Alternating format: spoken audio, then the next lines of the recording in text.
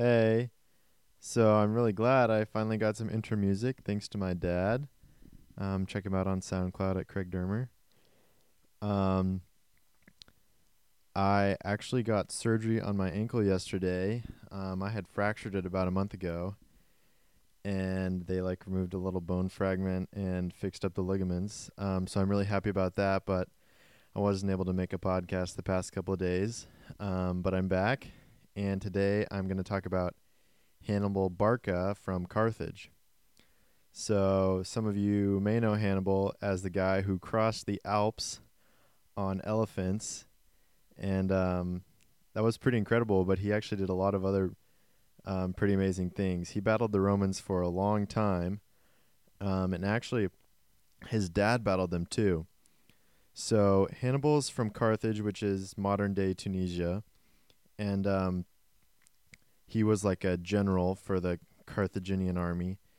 And his dad, what's his dad's name? His dad, Hamilcar, was also a general. And Hannibal's name, he doesn't have a last name, Barca. I think Carthaginians didn't usually have last names. But his dad was given the last name Barca, which means lightning or thunderbolt, because of the swiftness and ferocity of his attacks. And I just think that's a super sick last name.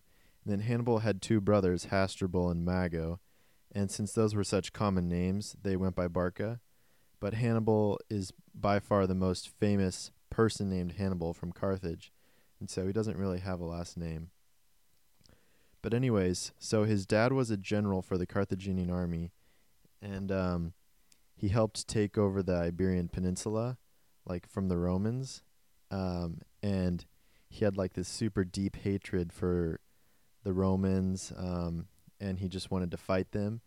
And there's a story that when Hannibal was 9, Hamilcar made him swear over a sacrificial pit that he would always hate the Romans. It's pretty hardcore, and Hamilton did a pretty good job of keeping up with that.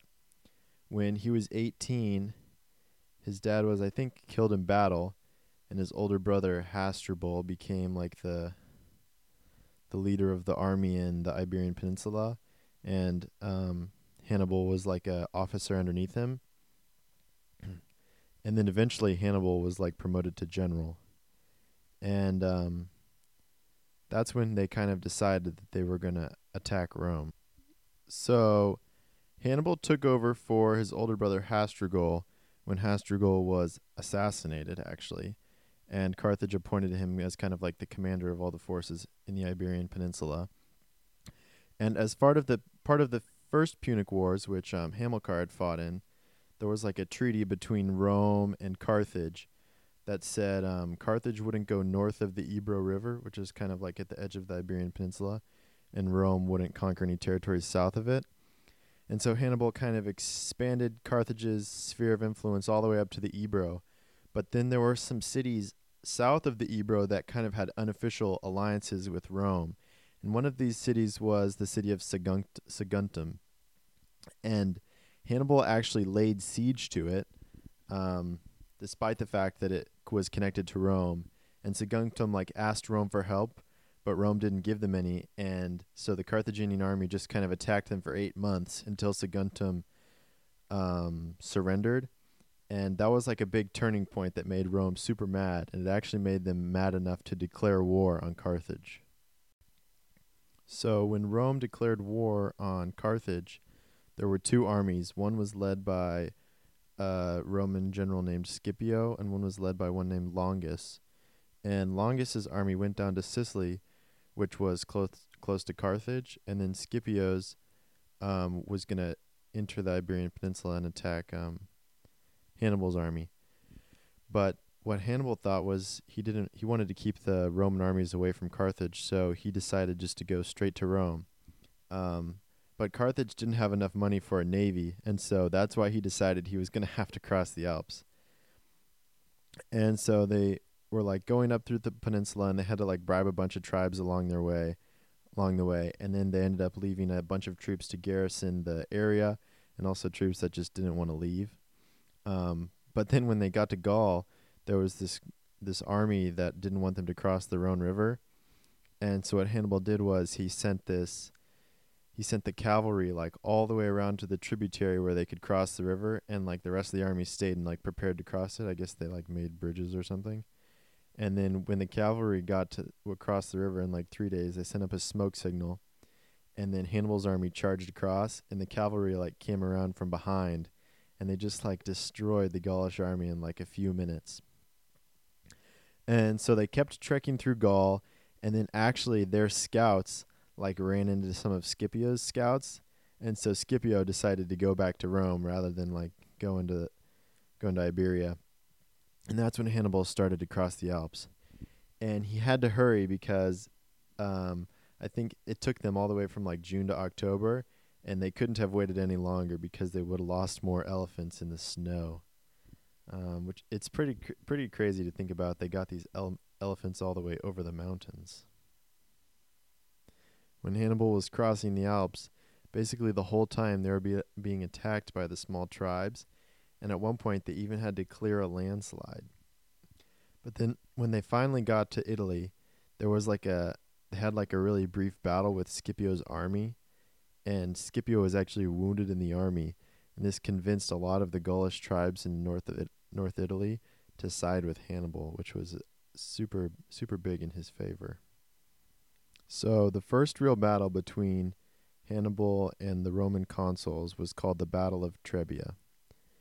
And what happened was Scipio had his army camp set up on one side of the Trebia River, and then Hannibal's army came to the other side. And then the Romans called back Longus from Sicily, and he brought his army on the same side as Scipio. And Hannibal had two really important pieces of his army, which were the Numidian cavalry and the Libyan spearmen. And Hannibal would send the Numidian cavalry across the frozen river, and they like harassed the Romans. And then eventually one morning, Longus's consulship was almost up, and so he was really eager to like win a battle so he could get elected again. And so Longus just decided to have his army attack Hannibal. And this was like a really poor decision because he didn't coordinate with Scipio. And what he did was he just kind of charged across the river in like a huge line. But Hannibal had his like cavalry go out to the side, and he had his weakest troops in the middle. And so Scipio's troops kind of crashed in. Hannibal's like really impressive Numidian cavalry beat Longus's cavalry. Sorry, I think I said Scipio's troops. I meant Longus. They beat Longus's cavalry. The cavalry ran away, and then Hannibal's cavalry was able to come in from the back, and they like flanked Longus's troops. And then Longus's troops eventually like broke through Hannibal's weaker infantry. But then Mago, Hannibal's brother, brought in even more cavalry from behind, and the Longus's troops in the middle just like ran through, and then they just kept going with Longus.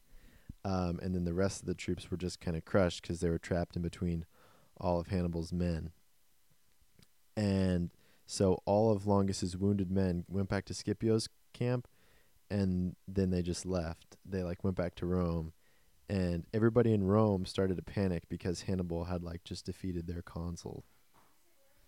So the next battle was at Lake Trasimene, and what Hannibal did was he marched his camps around the side of the lake, and he set up camps with two infantries, and they like kind of lit fires far away to make it look like they were further than they were. And then Hannibal had a bunch of cavalry and infantry go hide in the woods. And on the morning of June 21st, which is actually my birthday, this new Roman consul, Flaminius, came in with like, I think 30,000 troops, and they went up to Hannibal's first line of infantry, and Hannibal had the infantry kind of push them back, and then all of his cavalry like ran out of the woods. And so they cut off the Roman troops because there was a lake on one side and then the Hannibal's army on the other side, and they just kind of surrounded them, and after 3 hours they had like killed 15,000 Romans and captured another 15,000. And so once again Rome kind of went into a panic because another one of their consuls had been defeated in battle by Hannibal. The next big battle came after the Romans appointed Fabius as their dictator. Fabius wanted to just not engage Hannibal in any battles at all, but that made a lot of the nobles mad at him because, he wasn't like upholding their honor as Romans. And so Rome gathered this huge army with like 80,000 infantry and 7,000 cavalry, and they had two consuls leading it. And they just flat out attacked Hannibal in open ground. And what Hannibal did was he shaped his army into a crescent, and then he sent his cavalry out, and his Numidian cavalry quickly destroyed the Roman cavalry, and he had his Libyan spearmen behind his patchwork infantry. And so the Romans just crashed into his front lines, and then when his front lines stopped giving ground and the spearmen came in, he was able to bring his cavalry, which had already won their battle, into the back of the Romans, and they killed one of the consuls, and then one of them escaped. And so they kind of just crushed this massive army with Hannibal's strategy. So after this battle, once again, Fabius started using this strategy of just don't attack Hannibal because you'll die. And this gave Hannibal a chance to capture the Roman city of Capua. He didn't have enough forces to capture Rome, but he was able to hold Capua for a long time, despite Roman attacks. And he actually asked Carthage for some reinforcements, but Carthage was an oligarchy, and the ruling families actually weren't even happy when he had attacked Saguntum, and so he didn't really have their support morally or monetarily, and so they didn't send him any help. And so he asked his brother Hasdrubal, who is still in Hispania, to help him out. And Hadrubal actually successfully crossed the Alps, but then the Romans captured his army, and they sent his head in a sack to Hannibal. And so he wasn't able to help Hannibal take Rome. And that was really the one downside, was that Hannibal never really had the military size to be able to successfully attack Rome. And then the consul who had escaped from the Battle of Cannae, Scipio, went and he attacked Carthage. And so Carthage asked Hannibal to come back and help them fight him, and he did. So when Hannibal came back to Carthage, Rome had actually recruited the Numidian cavalry to their side. So that was a huge loss for the Carthaginian army. But they did have elephants again. And so it was basically the Roman legions and the Numidian cavalry versus Hannibal's inexperienced recruits from Carthage, some mercenaries, and also his veterans from his Italian campaign. And so what happened was he first lined up the inexperienced recruits, then the mercenaries, and then his veterans. And he had the cavalries on the side. And when the war started, or the battle, the Numidian cavalries and Roman cavalries quickly overtook Hannibal's cavalry, but the infantries kind of crashed together, and the inexperienced recruits were taken out pretty quickly, but the mercenaries and the veterans were actually holding up pretty well against the Roman legions. And it looked like Hannibal was going to be able to win if they could make the final push, but then the Numidian cavalries came in from behind, and Hannibal barely escaped, and Carthage lost the battle. And so what happened was they had to sign a super strict peace treaty with the Romans, which said they weren't allowed to enter any wars without Roman approval, and also they had to pay some pretty heavy reparations.